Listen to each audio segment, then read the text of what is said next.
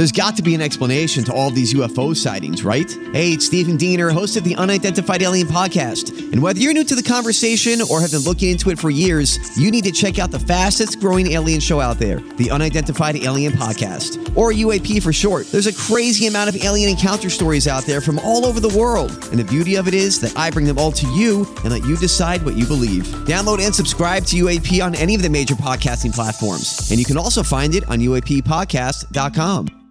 Yes. Welcome into the Tim McKernan Show, the Inside STL Podcast Network from the HomeLoanExpert.com studios.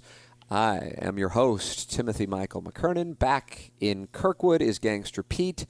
I remain in Jupiter, Florida for what was Cardinal Spring Training and now is, at least as of this moment, the lockdown that is the coronavirus pandemic. Gangster Pete. Adam Long, our guest this week, and before we started talking here on the air, you were saying this was one you were looking forward to listening to because it's current, and so it's not like he's talking about things from a couple weeks ago. We are talking about the current state of things, although I want to make it clear, and I said this to Adam in the course of the interview, as we were recording on Thursday, March 19th, I feel like by the time that we put this interview up, who knows what the world will be like by then. Yeah, I mean, I'm a huge PGA fan, so I'm just excited to hear a PGA golfer get their perspective. It'll be exciting.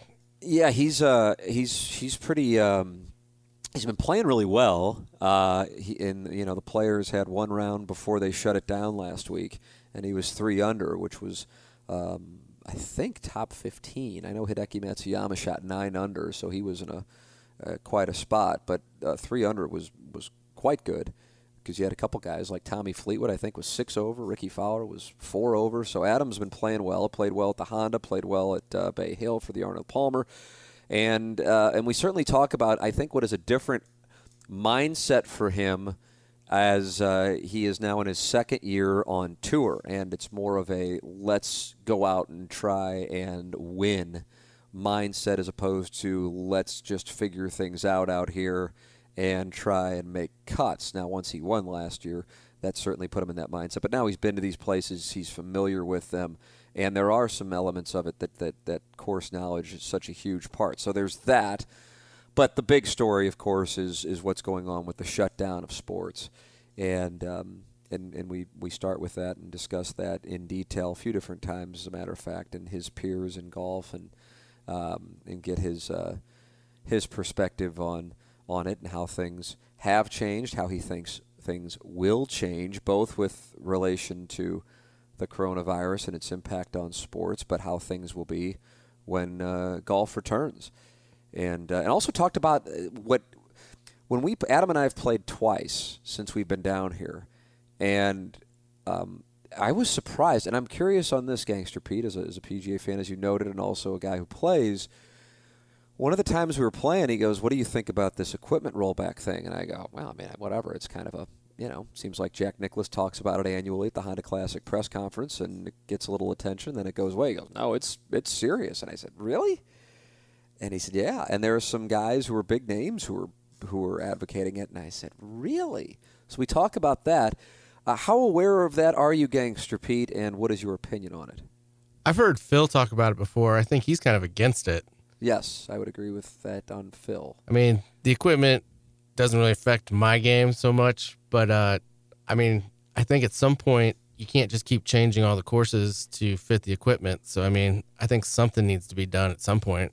I mean, one of the things, and we talk about it a little, and we kind of get into the weeds. This is sometimes I'll say, even if you're not a fan of this, you'll enjoy this one. I think if you are a golf fan, you will love this. I think if you're not a golf fan, I'm not sure you will love it.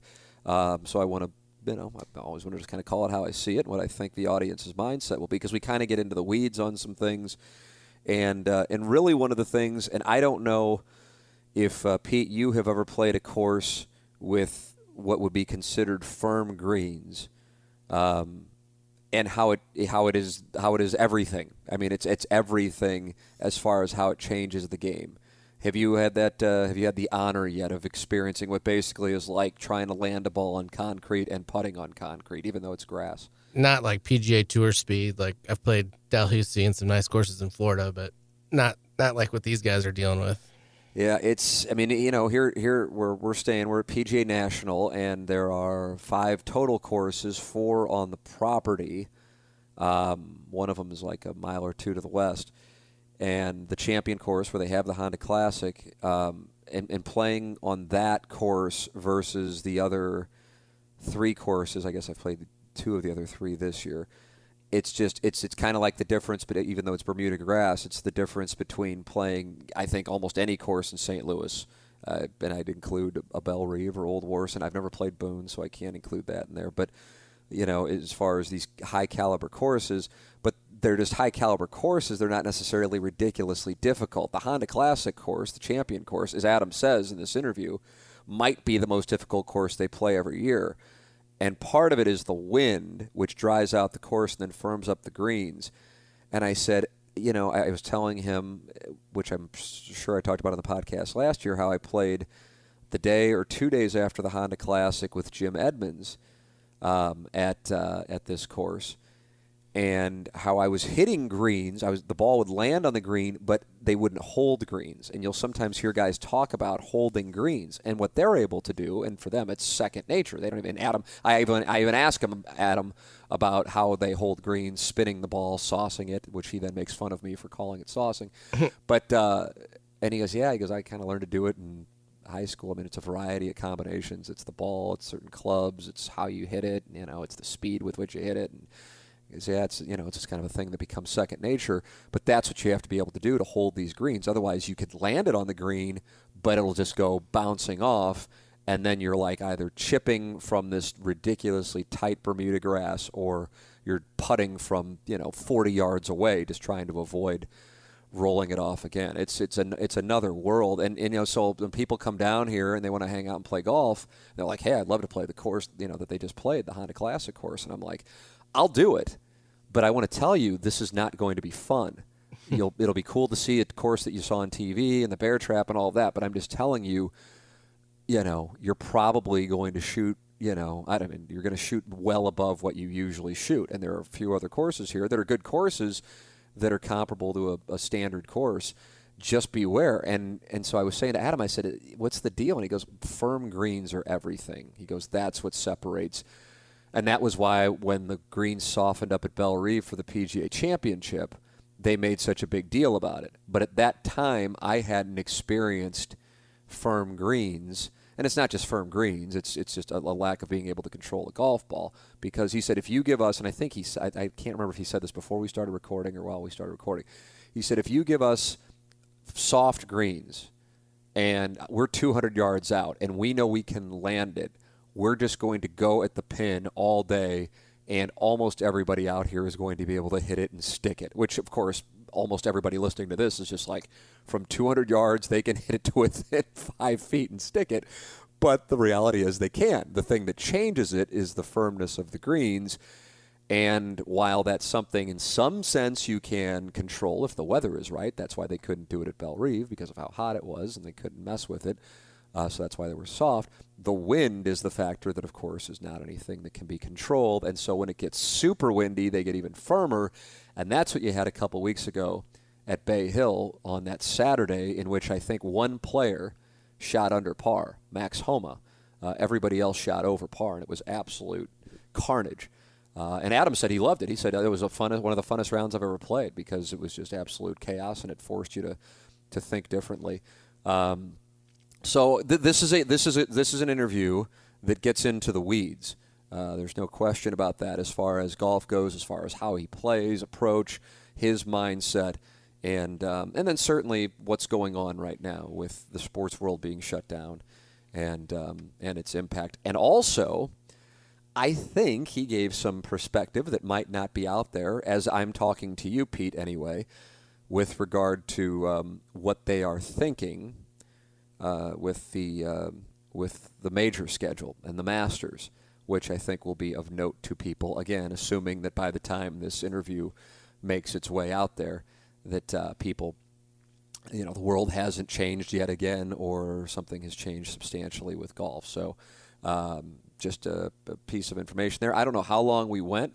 I know it was a good long while. I enjoyed talking with him. He is a great smartass. And that certainly goes on when we're playing, and also in this interview. It's very dry, cutting, and it's in my direction, so that will make those of you who strongly dislike me happy as I experience some shrapnel over the course of the interview. So Adam Long came over because we weren't going to be meeting in a public spot these days, and we did the interview, and I appreciate him doing that, especially considering his wife is going to be giving birth to their first child here in about a month. So Adam Long in the HomeLoanExpert.com studios, the Francis Howell grad, Duke grad, who has won on the PGA Tour. He won what now is the Amex, I think it's the Amex Classic. Amex that is in Palm Springs. It was the Desert Classic when he won it in 2019, beating Phil Mickelson by holing out a putt with Mickelson standing right behind him.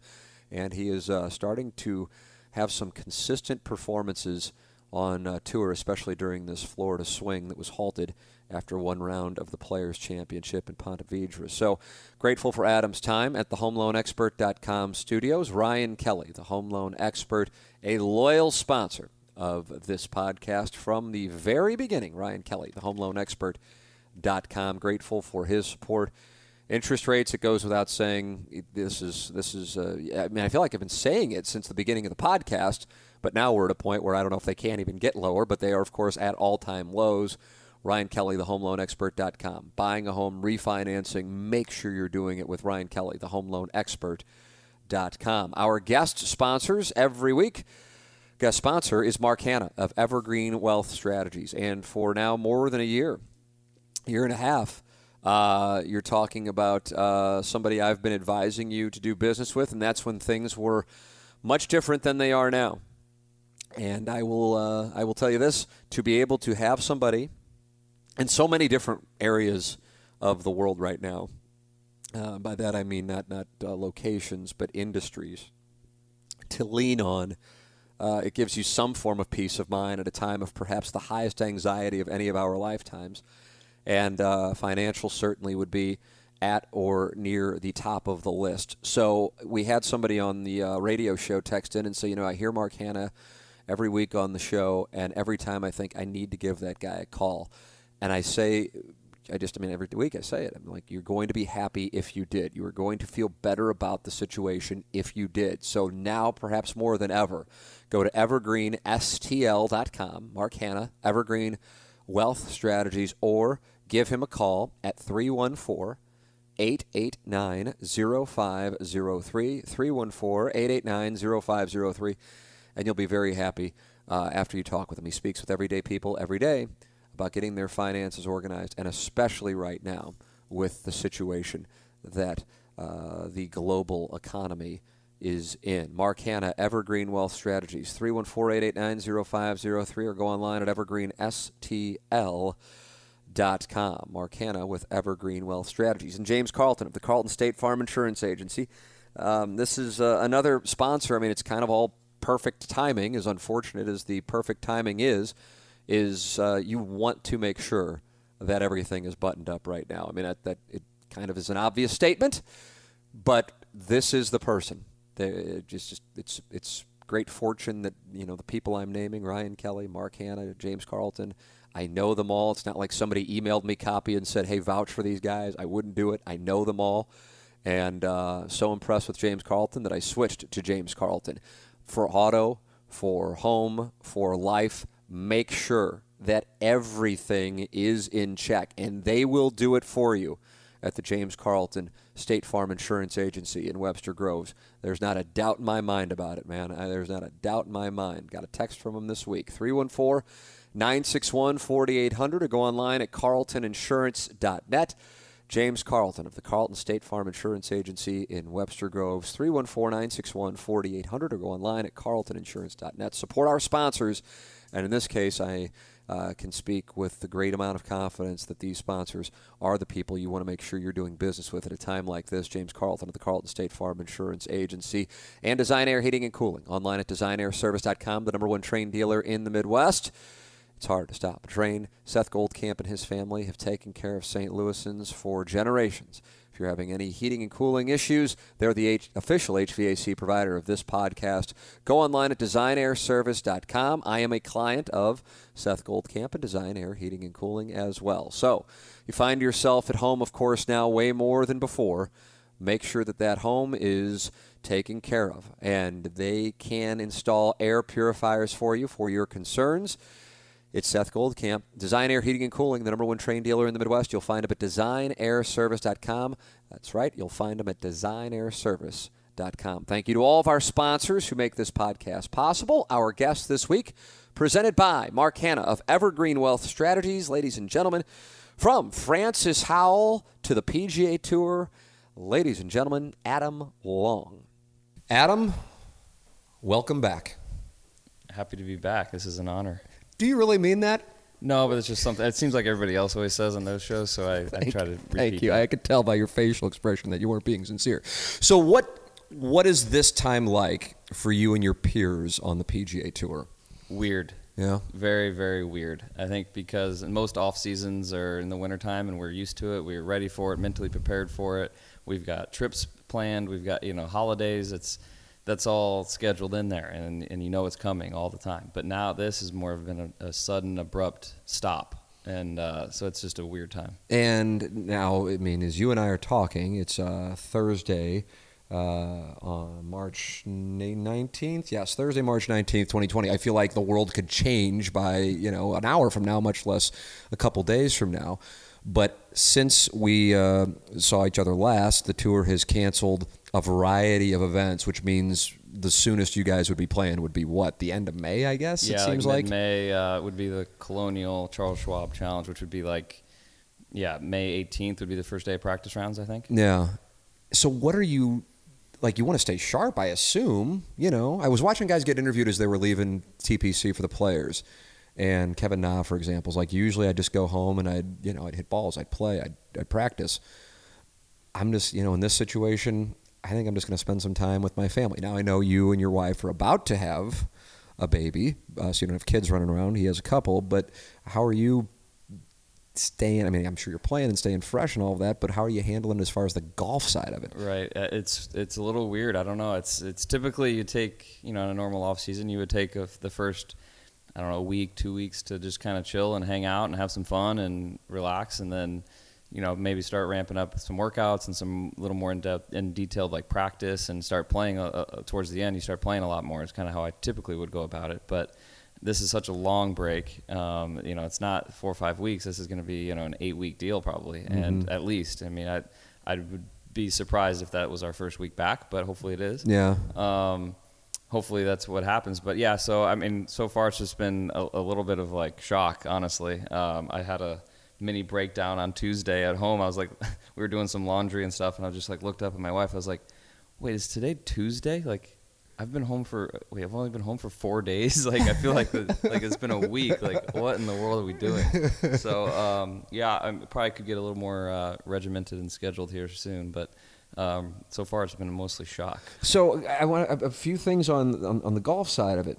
First off, you've been playing, at least it seems like, really well going into when it was a full stop after the first round at the Players. Would you agree with that characterization of the way you've been playing? Yeah, for the most part. I had a few up and down events here and there in the spring, but for the most part I've been on top of things and feeling pretty good about it, and had a couple top 25, top 30 finishes here at the Honda, and the next week at Bay Hill, and had a nice start at the Players. Yeah, 3 under in the lead. Now Hideki Matsuyama went off in 9 under, sure. But 3 under is a pretty nice day. Yeah, yeah, and I felt in total control of my game. I knew where I was at. I knew complete game. I was in total control, and so those are good feelings to have that you don't always have. Mm-hmm. And I didn't feel like I was searching that much. I felt like I was in the driver's seat, but everything came to a screeching halt. Right. When you're in that mindset, what are you feeling is right? And I know it might be difficult to convey verbally the abstract, but versus when you're struggling? What is right for you? Yeah, for me, it's usually a golf swing, a mechanical full swing thing is where I draw a lot of my confidence from. And when I'm on and ball striking, I feel like I'm striking it nicely. Then I feel like everything else kind of falls into place, and I'm giving myself a lot of birdie opportunities, and it just takes a lot of stress off my game. And when I'm spending a lot of time on the range trying to just figure out some feels to get back to where I don't have to think about the golf swing is the goal, really. You don't want to be thinking mechanically that much when you're playing, but when I'm playing my best, I'm not thinking that way. And but when I'm on with my ball striking, I get the most confidence from that, and that's how I was starting to feel. I did some work with Josh Gregory that Monday, Tuesday, Wednesday of the players, and did some tempo things and just a few little things that just are fleeting in golf, but I felt like I was in control. Yeah, and so I walked with your dad and Josh when I followed you in the second round, the Honda. Your back nine, which was the front nine of the course, finished birdie, par, birdie. And I had a couple of questions. I'm going to get into the weeds on this here, but I'm going to go into the weeds. And I know you'll go to the weeds. You'll go into the weeds. Sure. First off, number one, on Thursday on number 17, which is right out here, I come out here with my 2-year-old son, since it's in the backyard, and I'm like, I can't wait to see how Adam's doing. And you had hit it in the bunker. I don't know if you remember this. Oh, I remember. You remember this? Oh, yeah. Okay. So your dad told me this, and I've been looking forward to asking this question. You walk up, clearly you're not happy with the situation, and you were playing well. I think you were actually at the top of the leaderboard, the first few holes of the whole thing. And you look at the ball and you're not happy and you go in there and then you don't get out with your first shot. And then you get out with your second shot and then wind up missing the putt and doubling it, if I'm not mistaken. Mm-hmm. And talking to your dad, walking with him the next day, and I said, I felt terrible. I walked out there and then he double bogeys a hole. I said, I need to hide out, And he said, well, yeah, he goes, but he had a really bad lie, and so he intentionally didn't hit out. Is that accurate? Somewhat, yeah. It's accurate that it's probably your fault for doubling it. I'd say that's probably the Edit this out. Somebody get the shears. Yeah, I think that's clear. Pin was back right, water right, bunker left, and bailed left. So I hit in the bunker, and it's going to be a tough bunker shot, but I got over there, and it was plugged. It was buried in the bunker, and so a terrible lie. Now, and on the other side of the bunker going towards the hole, the green runs towards the water. Right. And if a plugged bunker shot's hard to stop, right, anyway, and let alone on a green that's firm, fast, and running away, and downwind to add it. So it was all the forces working against me. And so, I talked with my caddy about all our options going backwards, left, right, and there was just so much water, and everywhere you looked, it was just like, this is not a good situation. So honestly, we talked and decided my best case scenario was to advance it, 4 feet, and hope that it hits in the rough and catches the rough and pops up and trickles onto the green, and maybe you have a par putt of some sort. And so that was our game plan, was like barely get it to the rough. Like, don't overdo it by any means. Right. If anything, underdo it, and then you got a normal bunker shot. It's not going to be buried like my first one was. And so I hit the bunker shot and didn't hit it hard enough. I erred on the safe side. The only problem with that was the next one had a little mini plug. Oh, no way. So that one's buried now, too, kind of closer to the lip now. And it wasn't nearly as hard. There's a lot more sand. I could just kind of pop it out. I knew it wasn't probably going to go in the water, but it was still a tough one to get close. Because you have to swing just hard enough to get it out of the bunker and over the lip, but not too hard that it goes flying across into the water. Yes. Because actually the drop would have been back. All the way back by the tee, like 20 yards in front of the tee box. Yeah, it could have been like going all the way back to like a 130-yard shot. That's where the drop would be? Yeah, because it was a yellow hazard, and so I was just looking at like, oh man, this is rough. Oh my God. And so we ended up making 5 there, but it was pretty disappointing because I had been kind of cruising. Right. And, I know these holes are hard, the course is hard, and pars are always good, and I wasn't trying to do anything crazy. I was trying to be conservative and give myself a bogey probably, but ended up making a 5, which, was a little disappointing, but birdied the hole afterwards. So yeah, he birdied 18. Yeah. The reason why I ask is when your dad told me that, I go, that is just not, I'm sure some amateur players are listening to this and going, to even think that way is so like foreign. It's a meta thought process that, okay, I know I'm not going for the flag. Like the logic of the 20 handicapper, or even in my case, 6 handicappers, we're just going for it no matter what. And to think, your way around. Like, okay, I'm going to accept my bogey, but I'm going to take, at least I think I'm going to take a disastrous double, or hell, like you said, maybe go back to the tee box or the drop zone, which is basically the tee box out of it. And I thought, God, that stuff doesn't even cross my mind. And then I wound up getting a 9 on that hole a few days later because I had the exact same situation. I said, yeah, Adam Long was in here.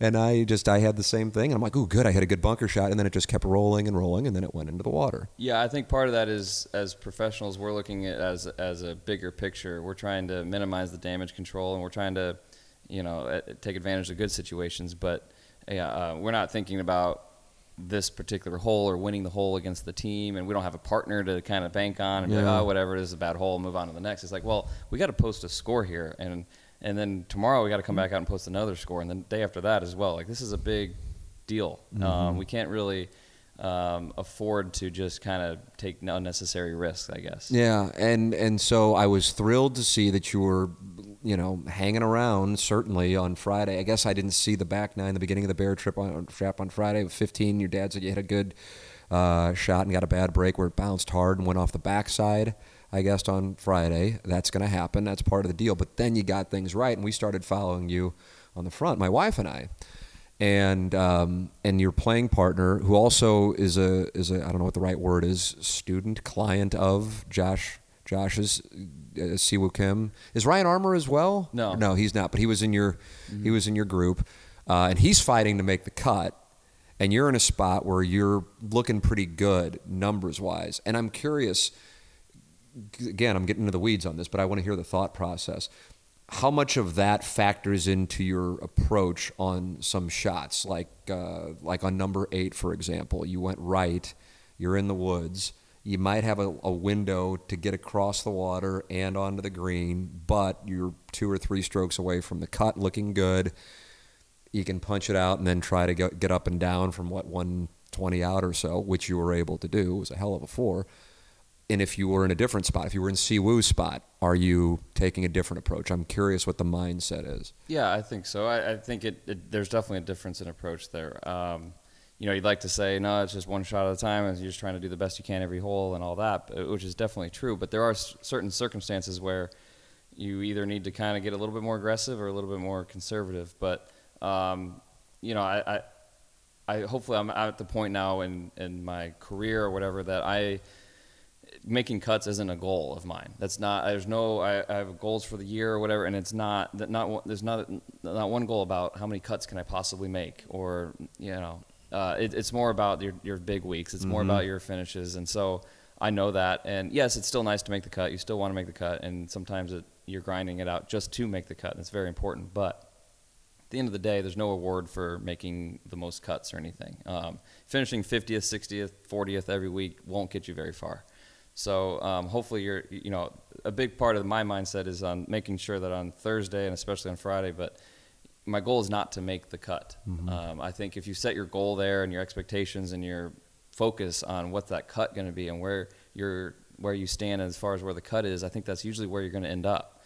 And I've learned that. I've been in that world. Do you think that's where you were your first year out there? Yeah, 100%. Yeah, especially at the beginning. Yeah, not so much towards last summer or anything later on, but certainly those first 5 or 6 events, that's all I could think about was like, I need to make a cut to advance my priority ranking and get into more events. And it's just a lot of mess that you don't really need out there. So I've made it a priority of mine to not care as much about the cut.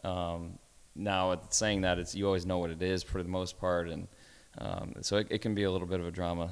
Yeah, I mean, that tournament is so different too because par is a good score. Sure. As opposed to like if everybody was putting up the winning score is going to be 20-something under. You're like, oh, I got to fire here for a birdie because par is basically like a bogey. Are there certain players who you like to play with where you can see the pairing sheet and you go, oh, good, that'll be good because they match up with your style, so to speak, or the way you like to go about it when you're out there? Or is that the case, or are there? I honestly I don't mind playing with just about anybody for the most part. But I saw your tweet when you were playing your first round at the Players, and you had Davis Love III, and who else was in? Yeah, Bay Hill. Davis Love. Bay Hill. That's and, right. And Vijay Singh. Yeah, and you said there's how many majors amongst? Yeah, we had. I think we had like 5 majors and like 56 wins between the three of us. The three of us. Yep, not bad. That's not bad at all. It's a hell of a group.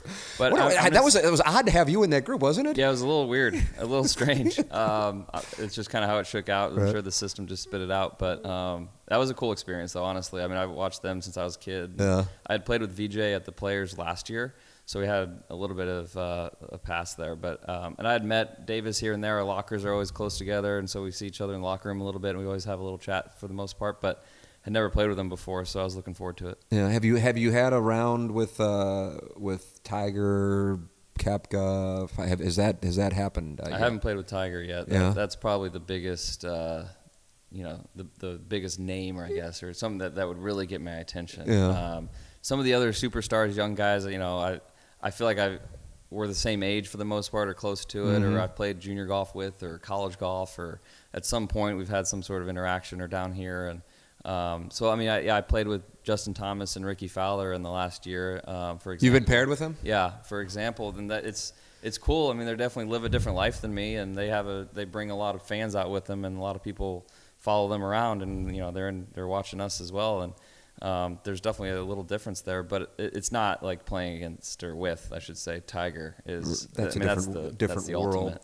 I'm sure you would love to have the opportunity, because that means most likely something has gone right. Yeah, I mean, I probably wouldn't get paired with them Thursday or Friday, but it would probably, a likely situation would be a Saturday or Sunday. Let's go back to the Masters last year. So you played in it, did not make the cut, correct? Correct. But you, I'm sure, were watching on Sunday. What were you thinking as you? I mean, that's like a classic. Like if that pops up on the Golf Channel, I'm watching it now. Right. What were you thinking? Because I mean, some big names. It's the Masters. It's going to have to be big names. But there were some big names competing, and then there he is. What were you thinking as a? I was rooting for Tiger. Yeah. I mean, not gonna lie, I was definitely wanting him to win. Were you at your place down here? But what's that? Were you at your place down here, I assume, or were you still there? We had just gotten to Hilton Head for the next. Oh, week, okay, that's the right. next That's right. tournament, RBC Heritage there. So, but yeah, I mean, I was watching along, just like everybody else, and Were you watching with some other players? No, I was watching just with my wife. I think we were just traveling. I think we had it up on the iPad for a long time in the car driving over, and it was awesome. I mean, it was unreal. I didn't think he was going to win, but I wanted him to win.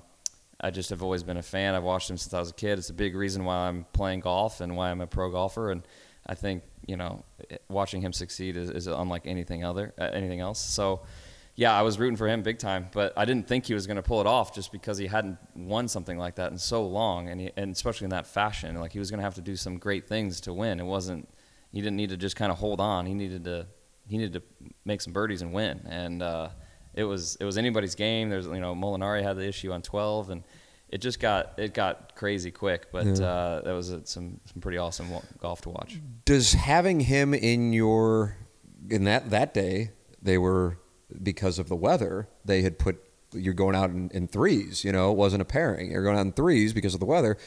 Do you think that gets in even guy? I mean, Molinari had won the Open, 6 months earlier, 7 months earlier. Who else was Finau? I think was also in there, if I'm not mistaken. Yeah, Brooks had a chance. Brooks was there in the group. Chance, yeah. Does that? Do you think it gets in guys' heads? I don't know. Probably a little bit. Yeah. I mean, you certainly hear it. You hear the roars out there. I mean, Augusta's unlike anything else with the roars and the sound. I mean, you just know where he is, and I can't imagine. Were you out on the course at the same time as him on Thursday and Friday? I don't know, to be honest. But I've been around him in other places and other tournaments enough to where he is at all times. I mean, I think it probably does a little bit. I mean, these guys are killers, right? You're talking about major champions, some of the best in the world, some of the best of all time are out there trying to win the Masters. So it probably does play a little part, but I don't think it affects them all that much. Now that you've played it, what stands out to you? I say the Masters 2019. I know everybody else goes, Tiger Woods won it. You played it. What do you remember? What stands out to you from that? I mean, right away, it's just that I realized afterwards that I played those 2 rounds with a cracked driver that I didn't realize was cracked. What the hell? I had a little issue like Monday, Tuesday, Wednesday. I was just not hitting my driver that great, but some of the good ones were good, and then the bad ones were just not that great. And I was on the range with my coach, Josh, a lot, trying to work out I thought it was my swing, but I just couldn't hit my normal little draw, and I was hitting these weird shots, and every once in a while it'd be like a knuckle diver, and I just was really annoyed, and we spent so much time. That's what kills me, is like I spent so much time working on something that I couldn't fix, but I thought I could. And I just wasted so much energy and time on that. I mean, I warmed up longer than normal with the driver, and I hit, normally I'm hitting 5 or 6, 7 drivers, and I'm hitting like 20 out there before I go out there. And so that was probably the most disappointing thing. It's not an excuse, because I actually hit it okay in the tournament, just pretty short. Yeah. And I wasn't hitting as far as normal. And, I missed a few fairways that I just didn't know why, kind of thing. So there's a few weird ones, but it wasn't way off is why I didn't think it was the driver. Yeah, if it was way off and it was just every single one, it's like, obviously. Mm-hmm. But I got to Hilton Head on Monday, and I went to the range and hit a few, and I realized, like, I looked at it a little closer, and I just saw just the little hairline fracture in the groove of the face of the driver. So it was a little hidden in the groove. God. And so it just kind of eats at me a little bit, because it's such a, you don't know how many Masters you're ever going to play. Yeah. I mean, I could have made the cut anyway. It's not like I putted. Would you wind up shooting? What do you? I don't remember. I don't even remember either, honestly. Yeah. I think I probably missed the cut by 4 or something. Yeah. But, if I would have putted great, I would have made the cut. So it's, there's plenty of reasons why I didn't make the cut, but that's one that eats at me, because I just spent so much time on it and energy, and it just wore me out. Is there a set number of putts that you're like, that was a good day putting? Because I guess the reason I ask, like, for me, it's like, okay, if I know that for me, and you'll laugh at the number, I can already see you getting ready to go. I might not say it. I might edit in what the number is so you don't hear and laugh. But for me, if I am at 30 putts or less, all right, you're not laughing. Yeah. No, that's acceptable. All right. I mean, it totally. But there's a bunch of factors. Yeah, exactly. For you guys, there's your proximity, sure, and the course, and how many greens you hit. Right. I mean, if you miss 18 greens, you're going to have less putts, because all your chips and stuff are going to be closer than. That's assuming a gentleman can chip. Yeah, but eventually, whenever you get to the green, it should be closer than your shot from 200 yards. Right. So it's totally relative to the greens and proximity that you hit. I mean, if you hit every single green, you're probably going to have more putts. You just are. Right. So absolutely, it's not necessarily a number of putts, but you can break it down to proximity, and 3 putts are always bad, and I know you have too many of those. And I felt like that was directed at me. Yeah, that's why I looked at you. As opposed to our live studio audience here in the dining room. Those are always bad for everybody, so minimizing those is key. But no, I don't have a number of actual putts. What were those Augusta greens like? I mean, were they a different world than anything you can compare it to, or are they comparable to anything? Yeah, I don't know. I mean, there's just so much slope to them, and there's such little tricky reads that you think is going to go left, and then you got to. Okay, Rays Creek is over there, but man, this thing looks like it's going to go left, and then you putt it and it doesn't go left. Wow. So it does benefit the guy. Like Couples every year, I feel like he's just like, he's not going to win longer. They're not going to win, but they're like, from a DraftKings perspective, they only cost $6,000. It's like, I might as well put them in because they're going to be there. Right, and I think, and that's because of the course knowledge. You do think? Yeah, I think there's a lot of course knowledge, and I went early and worked with a local caddy there as well. But I think there's so many like spots. Say, take the first green for example. Short right, missing short right on one is fine for 2 of the pins, but another pin or 2 is awful place to be. Or like left of one, terrible to like a left pin.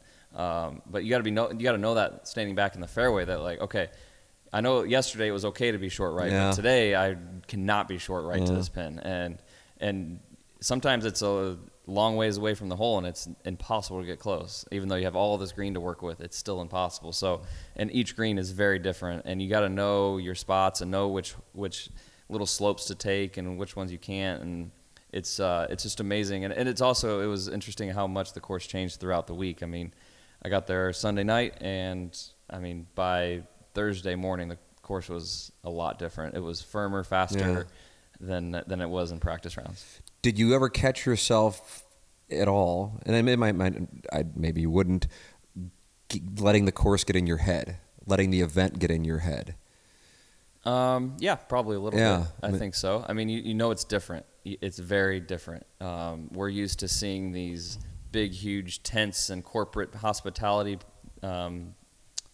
events that are on every, a handful of the holes out there. You're used to seeing these big advertisements of take here, for example, the Honda Classic. You see Honda everywhere. You see Golf Channel everywhere. You see MasterCard. You see all these sponsorship and these big TV towers. And out there, the Masters, there's none of that. There's only chairs. Mm-hmm. Yeah. There's a few stands out there on certain holes for sure. There's some bleachers, but it's not like anything else. And then the whole tournament's run differently. I mean, there's different yardage books, there's different pin sheets, there's different rule book. There's a whole different. The locker room's different. It's a very different feel than what we're accustomed to on the PGA Tour, which every week is, for the most part, pretty similar. Mm-hmm. And the Masters, they just do everything a little different. It's great. It's just a little different. So you just know, like, okay, this is not normal. This is something different. Maybe I'm off the mark here. I just feel like, monitoring, your play this year, I feel like, if there were a Masters this year and if you were able to be part of the field, that you would, at least in your mind, go down there, or is the case where we are, up there, feel having a different approach. I think more confidence and comfort, and of course you'd have the course knowledge, but I just feel like your game's at a different place and you're at a different place mentally, that you'd be more on the offensive, so to speak. Is that a good read, or is Yeah, absolutely. Yeah. I think that showed in my play this year, and I think that's how I feel about just any other week on tour now compared to last year, where I was showing up and didn't know where the locker room was. Yeah. And now I got it, and I know what to expect. I know which holes are conservative holes to play and which holes you can go at it. And the harder holes are seeming easier now. PGA National is one of the hardest courses, if not the hardest course we play all year. And I was not nearly as I don't know if nervous is the right word, but I was way more comfortable this year than I was intimidated last year. by the course? Not as intimidated. It feels a little bit more like a home course every week out there. And I can't imagine the guys that have been out here for 20 years how they feel, but that's just me in 1 year. So I think that's for Augusta, same deal. I think I would know what to expect. I'd know the feelings. I'd know the expectations a lot more, and it would put me a lot more ease, and I'd feel a lot more confident. Gut feeling, do you think you will be playing? Do you think the Masters will be taking place in 2020? Man, gut feeling, I was at a no about 24 hours ago. Oh, and wow. Now I'm starting to kind of come around and say maybe they will try to have it in the fall. But I can't imagine. Do you have like some Bud Fox, Gordon Gekko intel? Or are you... I can't. Nice, good. You're handling this right. You are a seasoned veteran. Yeah, you're shaking and baking. But I don't know, honestly. interviewing Quinn Snyder right now. They would. Shout out to Duke. They definitely want to. I think they want to get it done. It's just I can't imagine a Masters in October. I don't know what the grass would look like. I don't know what the flowers would look like. I don't know what the product would be. And I'm sure a lot of people listening is going, what does it matter? Because they're picturing they play a public course in St. Louis or private course in St. Louis or whatever. And they're like, well, what does it matter? But Augusta's a different animal. It is. And if you could explain, I know you're not going to go into the growing grass and all that, but there is a reason why. They actually shut the thing down after you guys are done, right? Yeah, they open for another month or month and a half after the Masters, but they shut it down completely, and there's hardly any grass out there, and they shut it down all summer. So then and they get it going. I've played it actually in, I think it was October in 2010. After I graduated, there was a member that had us out, and so I went and played it then, and it's different. I mean, obviously they're not preparing for the Masters then, but they like to oversee that with, I think it's ryegrass over the Bermuda, which is natural around there. And that's better in the springtime than it is to start at the end of the summer to start trying to grow that kind of grass. It's just very difficult. But again, it's Augusta, so they can do very powerful things around there that normal courses can't. Amazing how it would wind up working. Right. As far as like how this is impacting the game overall, not you individually, when you talk with your peers, I know you have some guys who you're obviously close with. What are they saying about this situation? I think a lot of it's funny. A lot of it probably depends on your situation. I'm fortunate enough that this year I'm fully exempt. I've had a good year to start anyway, but even if I hadn't, I'd be fully exempt for the next season whenever that starts. And so I'm comfortable. I'm okay.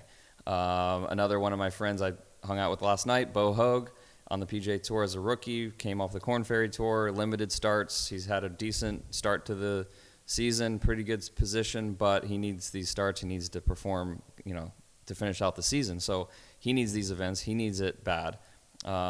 Same as Michael Gligic, Canadian guy I played with yesterday.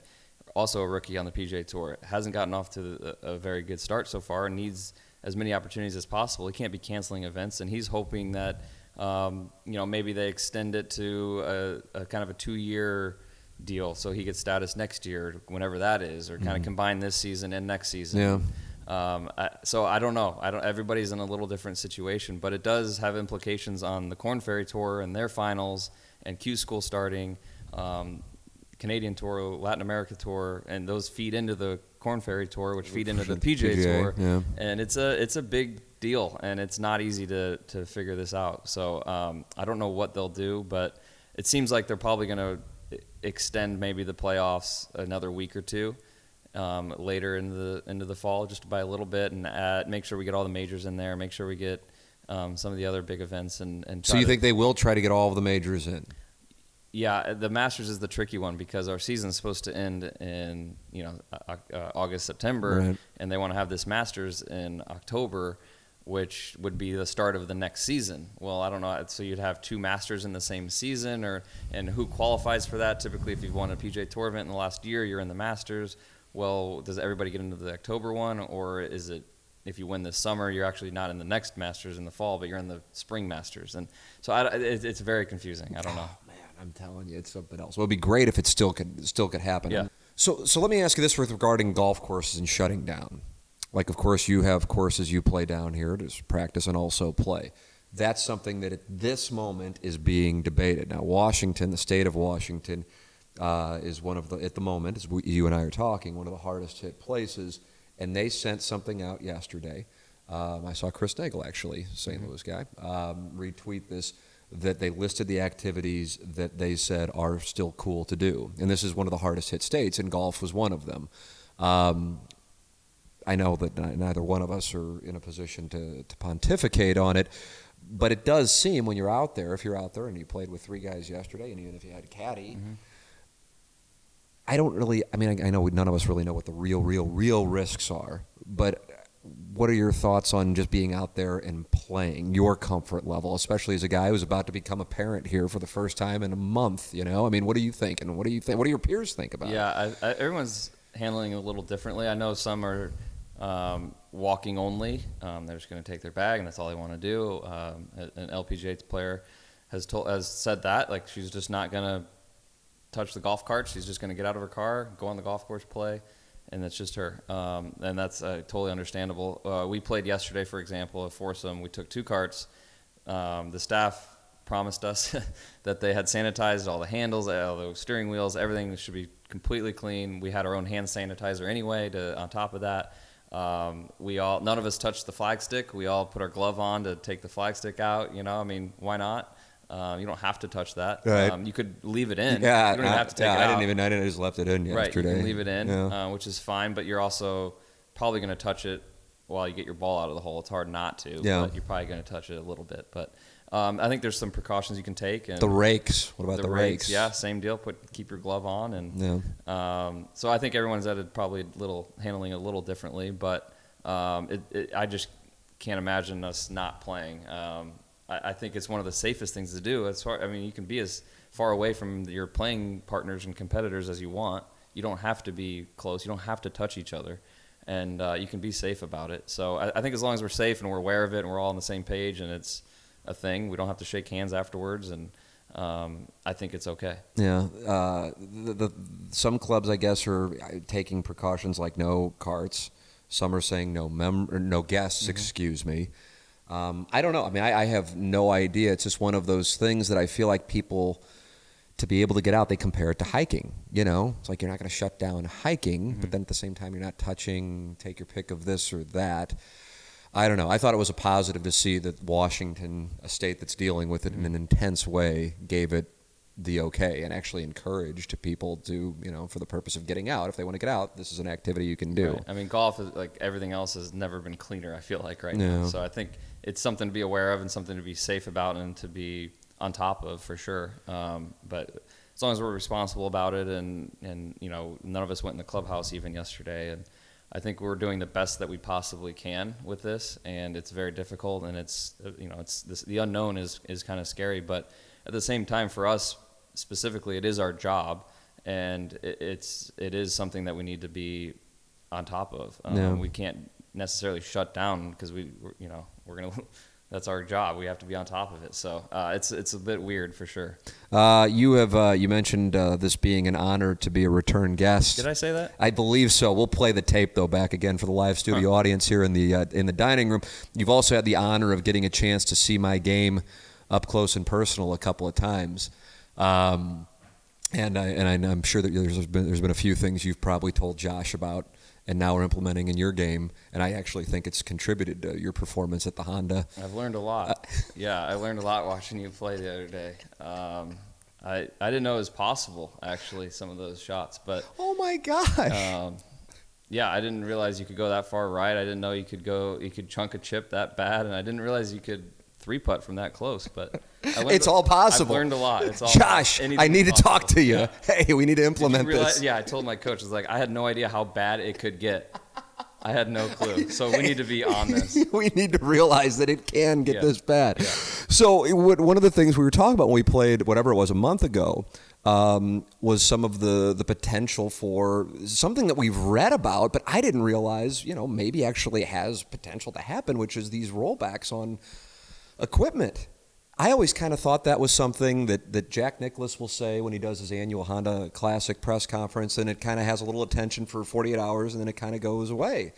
But is this something that you think really, really could wind up happening, or is it still just kind of speculative? I think it's still speculative, but it's certainly something that the USGA and the PGA Tour and others are taking pretty seriously. I think there's enough strength and clout behind the argument for a rollback of some sort. It gets pretty confusing to try to implement, but just as far as the manufacturers and how there's talk about bifurcation where you'd have the PGA Tour would play a different golf ball than the amateur golf game would play, and that is debatable as well if that's a good thing or bad thing for the game. And me personally, I don't think it's necessary. I don't think we have to make the golf ball go significantly shorter for us all to enjoy the game. It's an evolving game like anything else, and it's changed over the years. Sure, some of the arguments would be that the older golf courses you can't play a PGA Tour event because they're too short. We've just outgrown them, and they can't get any longer. They're in a small property or for whatever. Mm-hmm. So, we can't go there. But at the same time, look at these hospitality tents that I was referring to earlier, that it's like, man, to hold a PGA Tour event now, you just need a lot. You need a lot of land. And, it's just changed. And I also think that the long guys are always going to be long. And I think, as long as, like we witnessed a few weeks ago at Bay Hill, if the greens are firm and the wind is up and the conditions get somewhat tough, if the rough is really thick, if the fairways get narrow, it's going to be hard. The scores are going to be high, and it's going to be a different game than Palm Springs, which I do love, but of course it's a different type of game of just driver, wedge, iron, make the putt, move on to the next hole. Mm-hmm. Is there anything that the wind, of course, is this X factor. Can't do anything about it. Is there anything that the courses themselves can do, would the tour allow it, to make it more challenging, when you don't have a circumstance like a course like here at PGA National, or the circumstances you guys had at Bay Hill, where all hell, obviously Shinnecock a couple of years ago, all hell broke loose. Can there be something that everybody would be, not everybody, but a lot of people would be cool with, to make it difficult and then not have to alter or roll back equipment? Yeah, it's a lot of things. And in each course and each climate is so different. If it rains, a bunch Wednesday before the tournament, scores are going to be low because it's soft. If it's soft, and we're hitting 5 irons from, 200 to 220, and we're hitting a 5 iron that's landing next to the hole and just stopping, it makes this game a lot easier. And all of you guys can do that.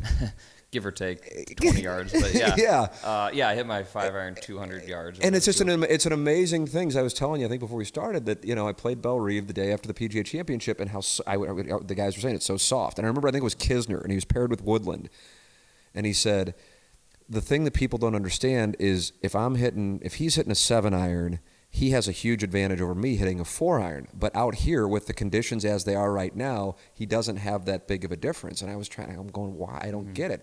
But then when I play these courses down here and they're firm, it's like, oh, you can't hold greens. Right. And that's the world. I mean, it changes everything. It changes the game dramatically. Holy where crap. If we're standing back there on a 200-yard shot and the pin's in the back right, for example, and if it's soft, I can just hit a 5-iron right at it or a cut 4-iron or whatever I want that's going right at that flag and just going to stop. If it's 200 yards, I'm going to try to land it 199. But if it's firm, I've got to look, okay, this thing, I need to land like 185. I need to land it like 15 short or something, at least 10 short, 10, 15 short to allow for that bounce. Well, but if the pin's tucked on the right, I don't have any space there to land it 8, 10 yards short of the hole. I need to go to the middle of the green, the front of the green. Now I've got a 30-footer for birdie versus if it's soft, I'm hitting a 5-iron right at it. Maybe I've got a 10-footer. Yeah, and how different. I mean, it's just and then it gets into the ability to what I call sauce. I don't know what the official terminology would be. Holding greens. That's not it. Sauce is not the green. No, spin would probably be the number one. That's too confusing. Spin sounds. We're gonna edit this part out as well. Don't worry. It's gonna go. No one will ever hear this. Sauce. I'm a 6 handicap and I'm doing the best I can. Really? You can do better. Now, what do you mean by that? The actual interview or my game? Yeah, I'll let you decide. Yeah, this is open to interpretation. Yeah. So that's the thing that I watched. I'm just like, I mean, I look at that, and now you take it for granted. Was this something you were doing like when you were playing high school, or is this something that, like, oh, I'm down at Duke, and I now need to sauce the ball? I think it's just something that it's kind of. I've probably done since high school. Probably. Really? Yeah, I mean, did somebody point it out to you? No, it's just I don't know. I don't even have to even think about it. Especially like a full wedge, like from 100 yards or something. I mean, controlling the spin is huge. I've always spun it pretty good. Like I can spin it too much a lot of times, and there's a lot of times on tour where they're soft enough, if they get soft, that if you spin it too much, it's going to rip off the front of the green. Right. The spin is terrible. You don't want spin. Right. When they're firm, you want that spin, right? Because they'll hold the green. But if it's soft, it's more of like, okay, I'm going to take an extra club and swing a little slower and take the spin off because I don't want this thing to juice back. Interesting. But yeah, I think it's with the grooves, the golf ball, the swing speed, the angle of attack. It just produces it almost naturally. Yeah, I mean, it's something that you guys take for granted, but it's amazing. The other thing that I've noticed from whether I be out here following guys or from playing with you, I always was under the impression the guys who are at your level would want to hit their driver low, but all of you guys, it seems anyway. Now maybe it's a different circumstance. Not only are they bombs, but they go up super high. Is that something that's changed, or has that always been the way that it is? I think it depends on the player still. I think you're seeing higher now than surely it was probably 20 years ago. But and what is that about? I think trying to maximize your I don't get into the weeds on TrackMan numbers or anything, but it is about maximizing your club head speed, your angle of attack, your launch angle. And so, you kind of have two options. You can either be Ryan Armour, like I played with at Honda, I followed him. Yeah. Great player, great dude. He hits low draw runner drives. That's just what he does. Mm-hmm. He's probably not carrying it more than anywhere from 260 to 275 on a general range day. But that thing is rolling out over 300 yards because he's hitting these little knucklers that are just running. That's his game. He loves it. And then you have Phil Mickelson, who right now is hitting bombs, and they are sky high. When I played with him in Palm Springs last year, I've never seen a human being hit it as high as he did. Really? And he's hitting it far. So it's high launch and ideally a little bit lower on the spin. And so you want the high launch to get it out there to carry as far as you possibly can, and then you want it to roll out as much as you possibly can. So Ryan Armour, for example, is not concerned about the carry as much as he is about the rollout. Phil, in that case, was more concerned about carrying it just as far as he possibly can. God, how do you control the spin?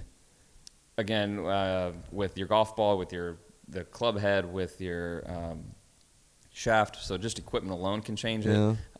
And then you can, the more loft you have, the more spin you're going to have. So you could de-loft your driver. You could add loft either at setup or through your swing. You can change it that way.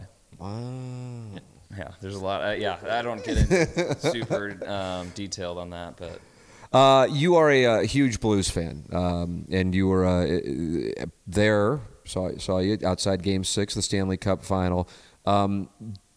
Seeing the Blues win the Stanley Cup, 6 months after, 5 months, 6 months after you win your first tour event. Hell of a 2019.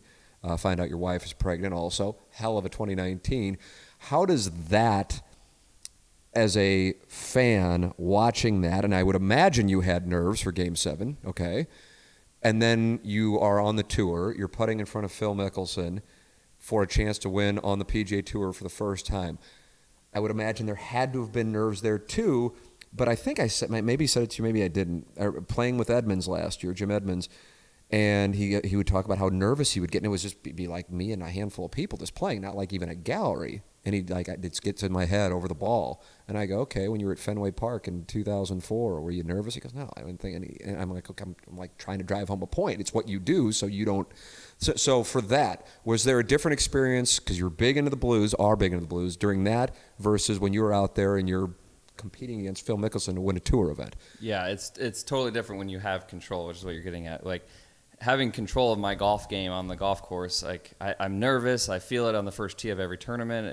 Still, round. even now? Absolutely. Really? Yeah, you feel a little nervous. You're like, okay, this is a big deal. This is important. This is my thing. Were you nervous when I was but on the first tee on Monday with me? Was that something that got?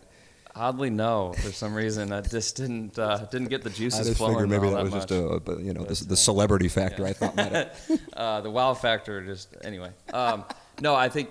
I still get nervous on the tee every round, every hole. I mean, I feel it. I feel it's the competition, it's the tournament, it's the drive, it's all of it. It's important to me, and so yeah, of course I'm going to feel a little nervous. It's a different nervous winning the tournament on the last hole than it is on your fourth shot on Friday is different. Like right. But there's something there, right?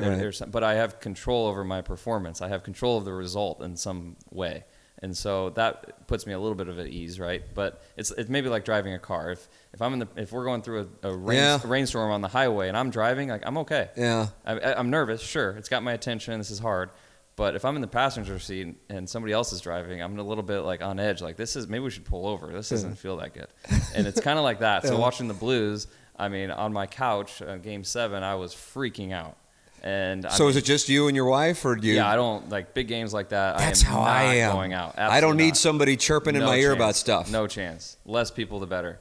And so I get that way with Duke basketball, Cardinals. Like big games, I am not going out. Like there's no chance. And so, I was at my couch watching Game 7 there, and I'm freaking out. And I have no control. I'm watching TV. I'm at the mercy of whatever these fellas like to do out there. Right. So there is a difference. Now, your wife's a St. Louisan as well. Yeah. Was she into it, or was she kind of like, oh, this is uncomfortable how Adam's behaving right now? She's into it. Sure, definitely a fan. Definitely more so at the Blues and the Cardinals than like I get this way over Duke games a lot too, Duke basketball, and she does not care if Duke. I mean, she likes them to win, sure, but like mostly so I'm not a grumpy. She go to Duke? No, she went to Missouri State. Ah, that's right. Yeah, you told me that. That's right. Those games aren't on TV as much. So we don't get to watch them as much. But I make her watch these Duke games, and she comes and goes. She falls asleep sometimes, which is fine. But I think she mostly just wants them to win because then I'll be in a better mood. Right. But, yeah, that game was for sure crazy. She's, of course, what we're talking about a month and change from Emily having your first child,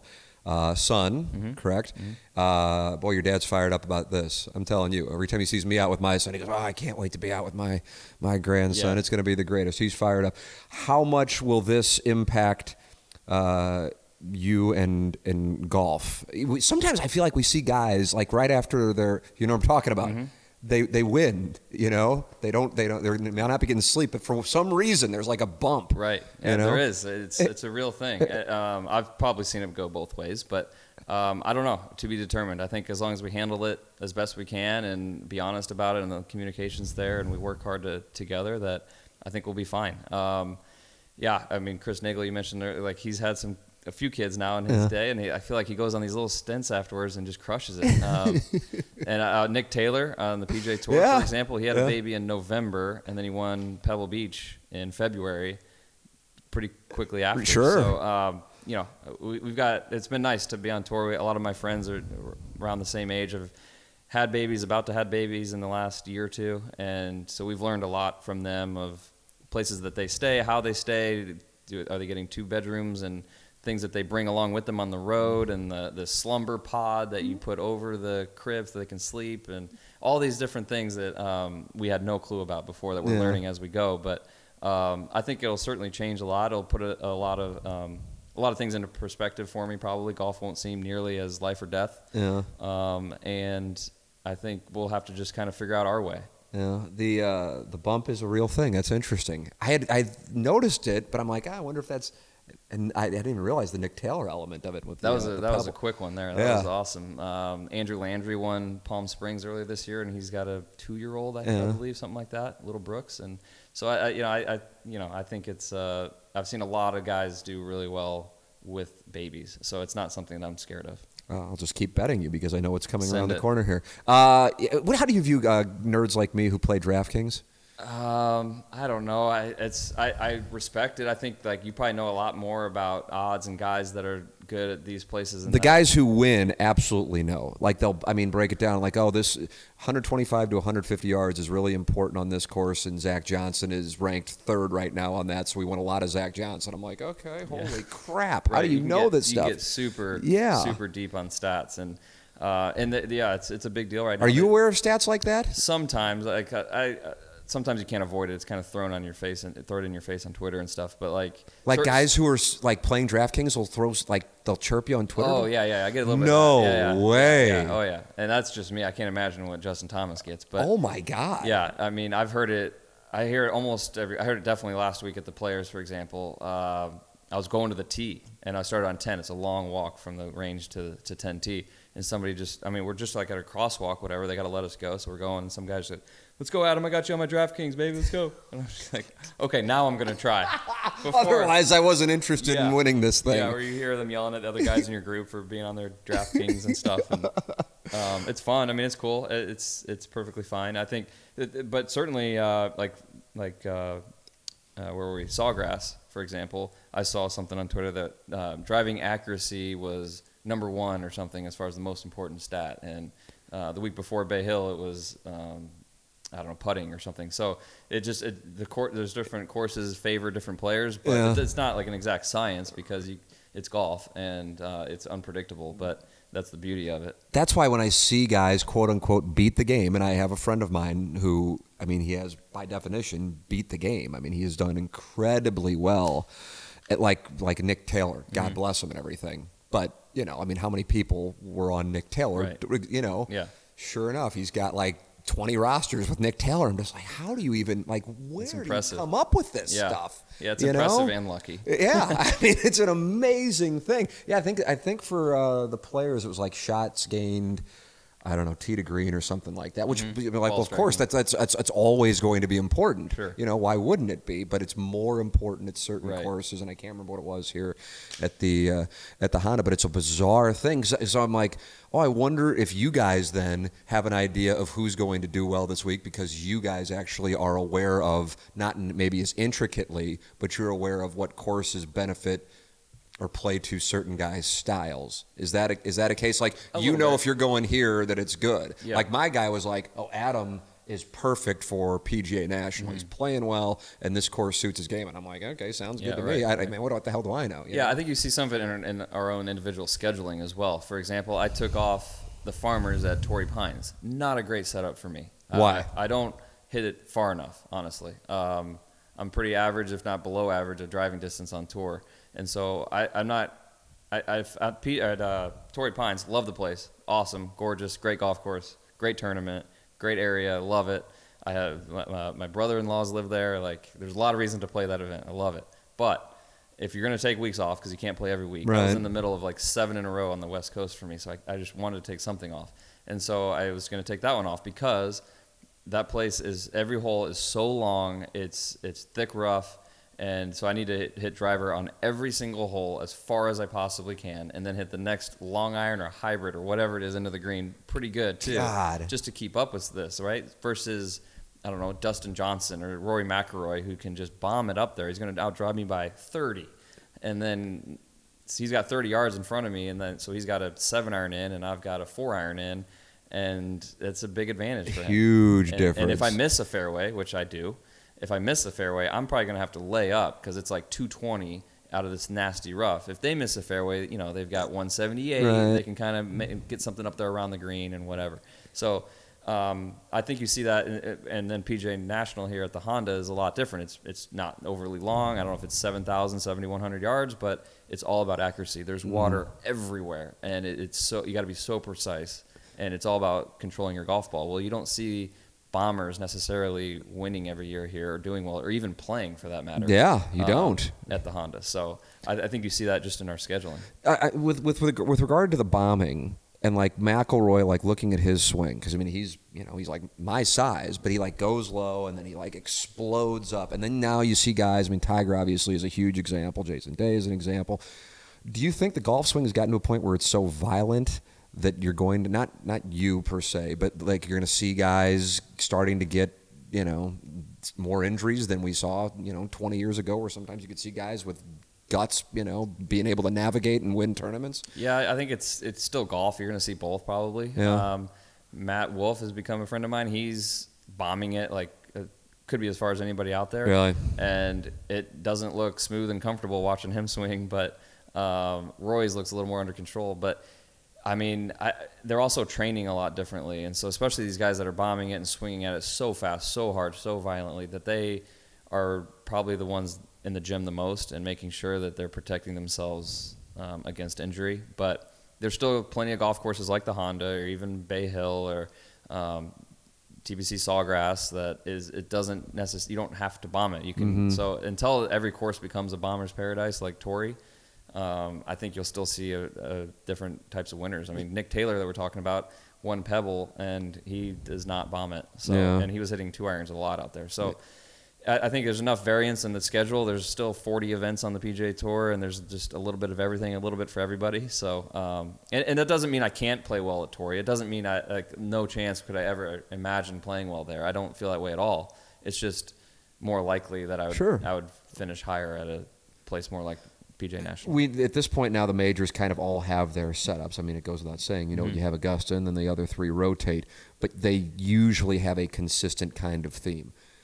Of the 4 majors, which one do you think, quote unquote, sets up best for you to actually win a major? If you look at it, probably either the Masters or the U.S. Open. Yeah. The PGA. It's typically pretty dang long. It can be thick, rough, and all that, but it's usually a bomber's kind of place for the most part, their venues. The U.S. Open is all about difficult, and usually I do well in that kind of situation. So, and Augusta, I think, kind of fits anybody's game. I mean, Patrick Reed won. He's not bombing it, but also Bubba Watson won, and he's all over the place. And I don't know. I think Jordan Spieth, anywhere he's won is probably a chance that I could win, maybe, because he's a little more like me, distance-wise and ball striking and things is his masterpiece. And then I don't even know enough about the Open Championships over there in Britain, Britain mostly. So I don't know. The fact that I've never played over there probably puts that at 4th. Sure, yeah. I mean, maybe I'm off the mark, and maybe it's because I'm like, I know Adam. I like Adam. I want to see him be successful. I just feel like you're trending in a really positive way. Again, part of it is, I've got my DraftKings wizard guy telling me this, but I mean, I see it myself, and then I also just feel like, but that was always when I interviewed you last year. And I was talking to your dad about it. I said, yeah, when I interviewed Adam, he just was like, yeah, I know. I mean, I was confident I was going to make the PGA Tour. And I'm sure a lot of people on the outside were going, boy, you've been out on, at the time, the web for a while. Once you hit 30 on the web, you're, it's like being 40 in Major League Baseball usually. I mean, I think. Sure, yeah. But you were always just like, yeah. And now here you are. Now you got a year under your belt. You got to win. You're playing well. I'm just like, I wouldn't bet against this guy at all, man. This is just kind of the way he works. He just kind of gets comfortable and he's confident. And yeah, it's kind of been my history too. I think in college golf, I kept getting a little bit better, and never been a superstar at any level necessarily. Maybe local junior golf in St. Louis was the highlight of my winning multiple times in a row kind of thing, or dominating maybe. But since then, it's been more of a steady climb, and that's okay. I mean, I'm perfectly happy where I'm at, and I like where we're headed. And I have a nice group of people around me, and having Emily out on the road the last year has been awesome, and a lot of families come out to support as well, from both sides of the family. And Josh Gregory's been great. I still keep in touch with Brian Fote in St. Louis, and he's couldn't be more supportive. My caddy Julian Trudeau we linked up almost a year ago now, and it's been a pretty big game changer for me. Was that a tough thing to do, to the caddy switch thing? Oh, yeah. It's the hardest part of the job, 100%. Like Not what, even close. having to whack somebody? Yeah. I Especially mean, when it's the guy who was on your bag when you won. It's hard. It's the hardest thing to do in golf. It really is, So how do especially you- when you like the person, and it's a So I'm sure you do it face to face, I assume, or Yeah, at least at the very least a phone call, but you're probably together, so you're able to do it face to face. It's got to be brutal. It's got to be brutal. I've done it all kinds of ways. I mean, I've had to let people go. You hate it. You never enjoy it. I don't No. give a damn who you are. I No, don't care who you are. It's awful, especially Yeah. when you genuinely care about the guy. Yeah. And I think that's the hardest thing that we have to go through it. At the same time, it's your job, it's your business. You have to do what's right for you, and you know you're breaking somebody's heart, and it kills you to do Yeah. it. At the same time, you're excited about the change in the future and what could be. It just didn't work out with Matt before. Great guy, wish him all the success. I know he's been working on the web or Corn Ferry, and he'll be fine. It's hard to do. Right. It's hard to get it out. Yeah. We're not used to doing that. We're not Yeah. CEOs of big companies. Right. So, but sometimes change is good, and it's what you have to do. And I was fortunate to link up with Julian, Who was he with before? was mostly with Graham DeLette. He was with him for a number of years through his success, had a bazillion top tens and great success with Graham. Graham had back injuries, several, had to withdraw from a bunch of events, and so he was going to be out for a while, and Jules was kind of bouncing around different guys, kind of temporarily waiting for Graham to get back, and that's when I linked up with him. He had been already kind of bouncing around and taking jobs here and there, just knowing Graham was going to come back at some point. He didn't really know necessarily throughout all of this if it was going to be a week from now, a month from now, a year from now, and so he was just kind of waiting it out. But that's when I linked up with him about a year ago. Wells Fargo was our first event in May, and I kind of knew from the first few days, like, this is awesome. This is going to be really good.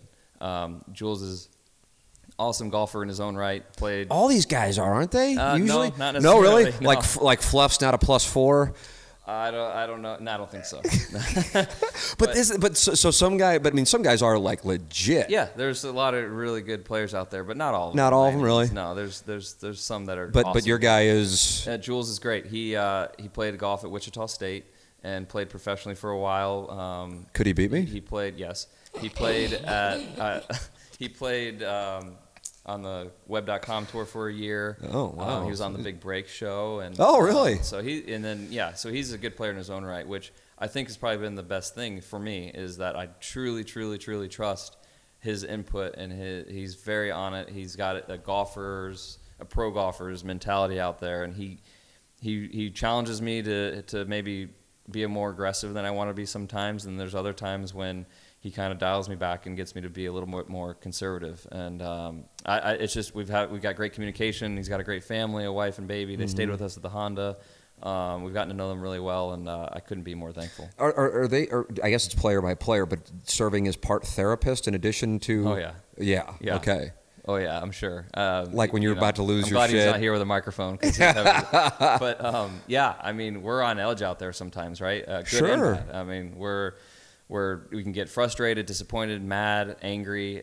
We can get overly excited, overly happy, overly pumped, and he's got to dial that back, and he's got to read my body language, and it is so much harder to be a pro caddy than I had even thought before. And now that I'm living it, it is one of the hardest jobs you could possibly imagine. I mean, I just, when I was following your group that day, it was mentioned Ryan Armour and Siwoo Kim, and Siwoo was like grinding on those final couple holes to just try to, I think he needed one more birdie, and he would have made the cut. And he's kind of losing his, and it's not a televised group at the time, and you're kind of in the back corners of the course, and I see him kind of losing his crap, which is anybody's going to do, because you guys are playing, it's your job, man. It's a different ball game here, and making that cut's a difference between X and Y. And hell, who was it? An, who barely made the cut, and then he was near the top of the leaderboard by the end, so it can happen. And I'm thinking, man, if you're the caddy there, do you intervene, or I guess you just know your guy, and sometimes your guy needs to let it out, or sometimes you need to get your guy back. Right. I guess it's a case by. What do you need? Do you need him to say, hey, let's get back in it, or do you need that time to blow off some steam? What's your? A little bit of both. I probably need a shorter time to blow it off. I need a shorter time to be alone, and I probably, if anything, his job is to kind of get me out of that as fast as possible. Because the longer we're sulking and down and We've all lived it, but it doesn't do you any good. Anger, sometimes you get it out and you feel good and you're ready to go. Right. And I've been there too, maybe a little bit, but usually for me, it's just I need to kind of have him kind of snap me out of it, remind me that I say Bay Hill, for example, on Saturday. I went into the weekend in like 15th place. Saturday was one of the hardest days of golf of all time. For everyone. For everyone. Yes. It was so hard. And I was swinging poorly. I was not in control of my game. And so I'm making bogeys left and right to start. And we get to I made a nice save or something on 8, and we get to 9T, and he's like, man, we're in like 40th place here, bud. Like we're not in 70th. Mm-hmm. Like we got a lot to play for, and we have a whole nother round ahead of us the next day. Like we're Good good. perspective. Like we're fine. And I'm like, okay, I'm not in 15th place. I can't probably win, and that's kind of what I was most upset about. Was like, I'm not gonna have a chance to win this tournament tomorrow, and it just, Yeah. It wasn't necessarily like, oh, we're gonna finish last or anything like that. It was just more of like, man, I just really want to be in contention. I want to be in the mix tomorrow. And I started the day in 15th, and here I am in 40th. Like that's not good. But then he kind of flipped me like, hey, we got a lot of opportunities ahead of us, a lot of birdie holes ahead of us. We're fine. And that was a nice little calming, like come on, let's not give up, in other words, which I never have. But let's stay with it. Let's keep it going. You made reference to Josh Greger, your swing coach, and he also works with Patrick Reed. Have you gotten a chance to know him well because you have the same coach? He's been off and on with Patrick for the last few years. I think I don't think they're working together right now okay. officially, but he has another guy he works with, but he's known Josh a long time, and they have their own relationship, and I think he still sees him here and there, but a little bit. I've gotten to know him here and there, really, but not that much. The reason I ask, I just feel like even though he's not at the perceived level anyway of take your pick of whatever, Tiger, Koepka, DJ, Fowler, Thomas, whomever, I feel like you can say the name to a casual fan and they will likely line up. He's a polarizing but yet he does have a Masters. Don't get me wrong, and had big Ryder Cup moments. But that's why I ask about it, and where, if you get a chance, and is he misunderstood or is it a whole thing? And it's a weird spot. Yeah, he's in a tough spot. I don't know. I don't know him well enough, and I think he's spoken on it a few times on the issues that have been brought up, but I don't know enough about where he's at or what his. I haven't really watched it or kept up with it, so right. I can't speak for him or even. Totally understand. A couple more, and then I'll let you out of here. With regard to what you want to do whenever the time comes when you're done playing golf, you went to Duke. You probably are a pretty sharp guy, not as sharp as somebody who went to Missouri Journalism School and didn't graduate, but nonetheless sharp. Sure. What would you like to do after you're done playing? I haven't thought about it. Golf's been plan A and B for so long that I don't know. I haven't been that close to quitting. I haven't been that close to giving up, and I haven't been that close. But you weren't thinking about being a professional golfer when you were at Duke, no, right? But I wasn't planning on anything else either. Oh, okay. Somewhere in my sophomore year is when I sat down with my college golf coach, and he kind of ingrained in me like, hey, you can play. You got the game to do it. This, and so since then it's been kind of the goal.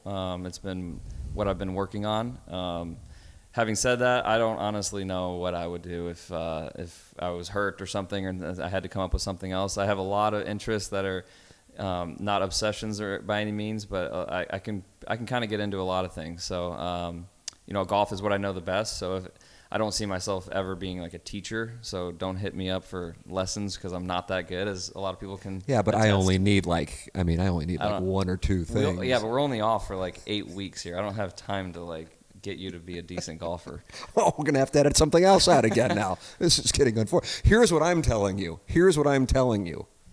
Broadcasting. Can't do it. What? I think it's easy. I'm sitting here, I can talk about me and my perspectives and my experiences, but I think I've watched some of my friends are getting into it now. And really? Who are some of the guys that you're friends with that are getting into it? Colton Ost. Okay, yeah. You did his show the other day, right? Sure. And Max Homa has a podcast, and I have some friends that have kind of gotten into it a little bit in one way or another. And I totally disagree with you. I think it's extremely hard. And oh wow, really? Yeah, I do. You watch these guys on TV that have been Davis Love, for example, probably hasn't gotten off to the best start that he wanted to, broadcasting and doing the analysis, and it's extremely hard. I think I have a lot of respect for those guys that go out there and they're following the rounds and they're trying to keep up with somebody in their ear and they're trying to describe what you're thinking of, I think, and I get it, what you're thinking of, but I think you're thinking of, it's like if somebody said broadcasting, and I remember I did a show with Joe Buck for a week, and I'm like, he was the host, of course, and I was the co-host, and he sat down, I'm like, I didn't even think about it. I'm like, he's Joe Buck. He calls World Series and Super Bowls, hosting a radio show. This is going to be like a 2-foot putt for him. And he got going, and about 10 seconds in, I'm like, oh shit, he doesn't necessarily know how to host a radio show, even though he could go call the Super Bowl right now in his sleep. Mm-hmm. And so what I'm saying is, I think you're thinking of more like the DL3 guy or the Johnny Miller kind of guy. Mm-hmm. And what I'm saying is more like and Faraday, I realize, is in its own world with the interview show, but you're just so damn quick with the golf knowledge, and then also what I consider to be unjustified shots in my direction that no one will ever hear. It's an easy target. that I think, that I really do think, and I was wondering, but I was like, you having gone to Duke, you probably could go, start up a company here this afternoon if you would like, and turn it into some monster if you wanted. So that's why I was curious if you had thought about what you're going to do after golf, because I feel like, and I'm not just saying it, and I used to say this to Edmonds too, who now is in broadcasting. Mm-hmm. And because I would do interviews with him when I was doing TV, and I'd be like, he would hate to talk about baseball. But if I talked about anything else, he'd be all over it. But he just didn't want to talk about baseball. But then now, and I know you watch Cardinal games, and I don't know how closely you're paying attention when he's broadcasting, he sees and knows things like a savant with baseball. He's just not all that interested in it. He just happens to know it. Yeah. And it's so good, but he doesn't realize how good he is. Yeah. And with Joe Buck, he did that interview show. I don't know if you ever watched it. It was like a long-form interview show. And I could tell, like with Stern, he would get things out of people that I'm like, man, I text him. I go, dude, that's a great show. He goes, really? You think so? I go, no, because you're getting people that say things that otherwise they're comfortable. That's the key. I mean, Tony Romo's awesome at it. Yes, there's another one. I mean, I know he's getting paid now. 17 million. There you go. For it, but aside from that, I mean, honestly, if he's on the call, and I'm going to probably tune in a little bit. It's amazing what he's able to see. Really That's in another realm. I'm just saying, I don't know. Some guys, there are guys like, you're like, it's just that's not what But I'm just saying. Now you want to trade some lessons for some golf lessons? I see what you're trying. This is I don't know. I mean, I think right now. I mean, we we talked about your game's trajectory. I feel like mine is actually right now steeper. I feel like it's steeper. I'm in a really good place right now. I Probably think. True. Yeah, of course it is. But I really believe that. All right. I'll add it to the list. Yeah, I don't think you're going to take me seriously at all. You mentioned goals. Final thought. What are the goals? What are the really the goals? Like Justin Thomas likes to post that Instagram thing at the start of the year, and it's like, it's end of the year. Or whether or not he checked them off. Yeah. I'm kind of in his boat where I don't really like to talk about it and get it out in the public until after the fact. Yeah. I don't want that to be a thing, I guess. But I mean, always trying to win, always trying to be as high as I can on the FedEx is big. But I bet winning is more there this year than it was last year. Yeah, I think last year was like pretty much if I could survive in advance. If I could keep my card as a rookie, it would be a huge success. And I think for any rookie, that's goal number one, 100%. Right. And now it's changed a bit. Sure, it's a little loftier goals for sure. Some of it's a little stats oriented and winning and getting into some of the bigger events, the majors and WGCs and things like that. And then also just a few more self goals as far as my attitude, and which I probably have already failed, but I'm just going to maintain a goal of trying to make sure my attitude's in check every round, every day, and just kind of emotional control for myself. But I mean, their goals have gotten a little tougher, and hopefully we can attain them. Yeah, good. They're higher, sure, but they're realistic too. I mean, that's the thing. Yeah. I mean, my goal is not to be number one in the world. It's just right. not. Maybe if I got up to that point where it was close, I mean, that would be great. I would love for that to be a goal. But for me to sit here and say I'm trying to be number one in the world, I would need to win, all 4 majors this year for that to even be a possibility. When you're playing with, take your pick of guys who are in the top 10, and I don't know how often you get a chance to do it, are you like, oh, I can see they do this. Like, in my opinion, and again, I realize its credibility is in question. But in my opinion, like when I was following, I'm just like, okay, Adam's clearly in a different class on this particular element of the game, and I can see it. And there's no need to get into naming names. First off, I might not be right, but secondly, just observing that. And so then that's one tier. And then when you see, take your pick, McIlroy right now or whomever, are you like, yeah, that's a different. I mean, obviously distance. That's something that you can see statistically. But are there things that you see and I'm like, yeah, this guy or this group of guys do this at a place that I just don't know if I can ever get, or do you not view it that way? I mean, whenever you get paired with a bomber, it doesn't matter if he's Rory McIlroy or Matthew Wolff, who's 20.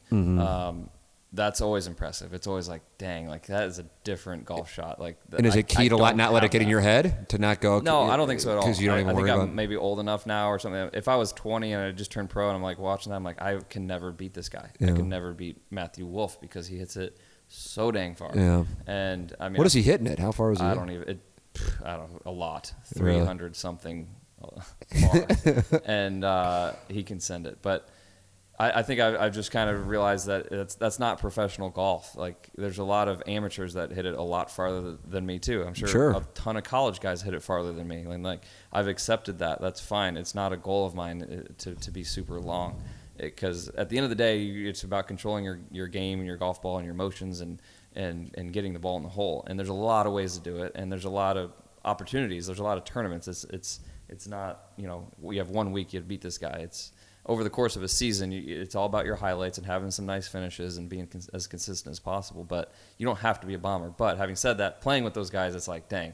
That is awesome. Like I wish I had that. Sure, I'm jealous, 100% jealous. Is that just like a God-given thing? Part of it, sure. Really? Like some of these guys are just animals. I think Dustin Johnson was just born a freak athlete. I do think he works at it. Sure, I think he's getting the Fowlers, Thomases, McIlroys, who are all smaller than I guess JT's like 5'10"ish, but not big guys. And then able to do that, usually you would think. I mean, it's clearly a misrepresentation that you got to be a Koepka Johnson size. Yeah, exactly. I think some of it's just kind of you're born with that fast twitch, that speed. I think they're just kind of they can corkscrew themselves into these positions and fast, right? And but they also work at it. I think they're trying to lengthen those muscles, and I think they're trying to get faster all the time. But I don't think any of those guys have taken a year to okay, I'm going to just go from hitting it extremely average or short, and then next year I'm going to be one of the longest guys on the planet. But I think it's just been a gradual growth, and I think that they're pretty fortunate. But then they also do things to get longer, sure, and to maintain it. But they're pretty fortunate. But there's plenty of great players, every year in the top 30 on the FedEx Cup that aren't bombers. They're not, complete world beaters with that. And I look up to some of the older guys that have been out here for a long, long time. They've had these long careers without doing it. I mean, Vaughn Taylor is just so impressive. Ches Reavie doesn't bomb it, and he's impressive. I mean, those guys are just two of several that have been out here for a really long time, and they've won, and they had some great success without being a bomber. Yeah. Final thought: if you were giving me a pro tip, what would it be? If I was, or if I actually I am. There's no if in this. Yeah. Oh man, a pro tip. What did you see? I know what I think is my biggest golf issue, because I feel like if I just said issue, you might have gotten personal. It would have been yet another thing we'd have to edit out. This is your show.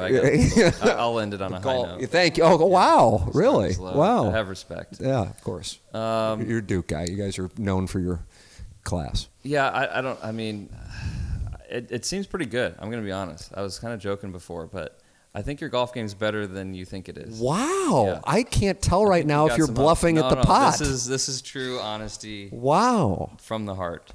I'm still waiting. I still feel like I'm getting set up. I didn't analyze your swing. I did not stand behind you and say, what is this guy doing wrong or right? Or for me, it's usually more of I can just see messes being made around the greens that are just you just have no chance if you cannot chip the ball and putt the ball. If your speed is that far off all the time, you're just never ever going to reach your potential. Because the full swing, it kind of comes and goes. It's important and it's great and all that. But if amateurs have pretty decent short games and putting and all that, and get the ball in the hole, they can turn doubles into bogeys. Right, and then it changes the thing so drastically. Yeah, and it's a touch and feel thing, and it's different grass down here than up north, obviously. Sure. So there's definitely a difference. But getting your chips closer to the hole, your putts need to be way closer to the hole. Like from 30 feet, it shouldn't be going 6 feet by or 6 feet short. That should just almost never happen. It should be the exception versus the norm. Yeah, I don't know. I just that's all I've done down here is actually just. I'm not even going to work on the, and I love it. I can't get enough. Do you like to practice? I assume you can't get to where you are if you don't like practicing. Right? I do like practicing. Yeah, I like practicing more than playing a lot. Same here. Yeah. I do. Do you go with the earbuds while you're playing? No, that's frowned upon. Yeah, a lot of guys do. If anything, if I'm starting to feel a little stale, I'll play your show or some music. You couldn't keep a straight face on that. Or I'll play some music or a podcast or something on my phone or something. But I don't want anything in my ear because then I lose that sound. Sure, absolutely. But if it's in the background, it's fine. All right. Well, I appreciate the time as always. I feel like I got a great pro tip. I think you're being serious. No matter what, you know you can walk out of here knowing that you made me feel like you were being serious, and I think that was probably the end goal. Mission accomplished. Adam, thank you so much. Congratulations on the success, and best of luck to you and Emily on the birth of your son here soon. Yeah, thanks. Thanks for having me back. All right, man. So there it is. Adam Long, our guest here from the HomeLoanExpert.com studios, still, as of right now, in Florida. Gangster Pete, I don't know where I will be when I talk to you next. I will either be in my basement in St. Louis or I will still be down here. And I was texting with one of my people who I would describe as being well-informed, and he said, if you don't leave now, as in real soon, and I'm talking to you on, March 20th, he said, be prepared to stay down here until June. Oh, my. Yeah. I kind of thought, okay, maybe we'll do April, but that's so I have no idea. I have no idea. It's certainly what's on everybody's minds. I know we did questions from the audience. We welcome people's questions / opinions by emailing T. McKernan at InsideSTL.com. I think in the golf world, as you heard Adam talk about that at a couple different points in the interview, I think they knew I happened to be out on the course with Adam. On, I guess it was Monday when Major League Baseball announced that it was delaying its schedule for another 8 weeks, that it wasn't like he was surprised. He knew that was going to cost him and everybody on the tour. I mean, that's their job. They don't receive salaries. That's their job. Cost him more tournaments, but that's I think what their expectation was. And as a matter of fact, I don't know if I've said this on the radio. I don't know if I said this on podcast on questions from the audience, but when we were pulling up to the 18th green, he said, I've just heard from, and I don't know who it was, I think it was another player, that it looks like they're canceling a couple more events. So they just kind of expect it. And I mean, if they're out there playing in June at this point, I'd be thrilled. Gangster Pete, where are you on that? Absolutely thrilled if they played all this year. Yeah. Oh, wow. So that's where you are. I mean, I think this is about to get bad. Yeah, unfortunately, Gangster Pete, I'm with you on that. I really am. And I was telling Anna Marie, my wife, that I think it was 2 nights ago that I said it to her, but and everything's kind of running together. I know I said it to Adam as he was leaving. And I said, I don't know where you are on this. And he's like, yeah, I kind of. And I said, for me, it had to have been 2 nights ago. Because I said, for me, it's been in the last 24 hours. So I don't know what to do as far as staying, traveling. I've been told not to fly. We have a 2-year-old. My wife's parents live with us, and what the best play is. It's like, well, then drive. Okay, well, you're driving with a 2-year-old. You're stopping quite often. You're staying in at least one hotel, if not 2. This is an 18-hour, I guess, depending on your pace, but 16 to 18-hour drive. I don't know. I don't have the answer. I mean, I realize nobody has the answer. I'm just kind of talking aloud because I am concerned and confused and so on and so forth, just like everybody else is. So I'm sure we'll do at least one questions from the audience next week, if not a couple, and we welcome you to send yours in, T. McKernan at InsideSTL.com. Golf fans, I hope you enjoyed that. I would imagine you did. Got into the weeds, certainly on mindset, on the tour, on even hitting shots, and then also on the majors this year. So grateful for Adam getting into that, and then also just coming over and talking about it during a time of great anxiety. And, of course, our sponsors, thehomeloanexpert.com, Ryan Kelly, Mark Hanna, our guest sponsor, Evergreen Wealth Strategies, online at evergreenstl.com, James Carlton at the Carlton State Farm Insurance Agency, and Webster Groves, online at carltoninsurance.net, and Design Air Heating and Cooling, online at designairservice.com, and Johnny Londoff Chevrolet, Highway 270 and the Washington Elizabeth exit, online at londoff.com. For Gangster Pete, I'm Tim McKernan. This has been another edition of the Tim McKernan Show on the Inside STL Podcast Network from the HomeLoanExpert.com studios. Peloton, let's go!